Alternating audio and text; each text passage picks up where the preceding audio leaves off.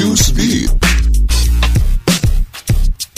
Komisi Kesehatan Nasional China melaporkan temuan kasus pertama virus corona di kota Wuhan sejak 3 April lalu atau lebih dari 1 bulan lamanya.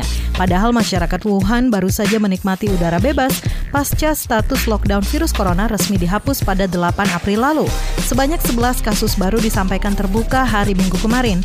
Temuan ini memunculkan klaster baru wabah corona di Shulan, sementara 2 kasus baru lainnya berasal dari luar China. Organisasi Kesehatan Dunia WHO berencana meluncurkan aplikasi berbasis Bluetooth untuk pelacakan penularan COVID-19.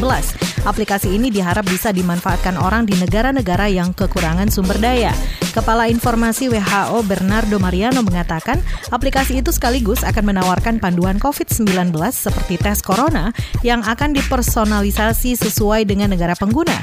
Aplikasi memiliki fitur notifikasi pengguna untuk melakukan tes berdasarkan gejala, selain mencatat pergerakan orang untuk memungkinkan pelacakan kontak yang lebih efisien.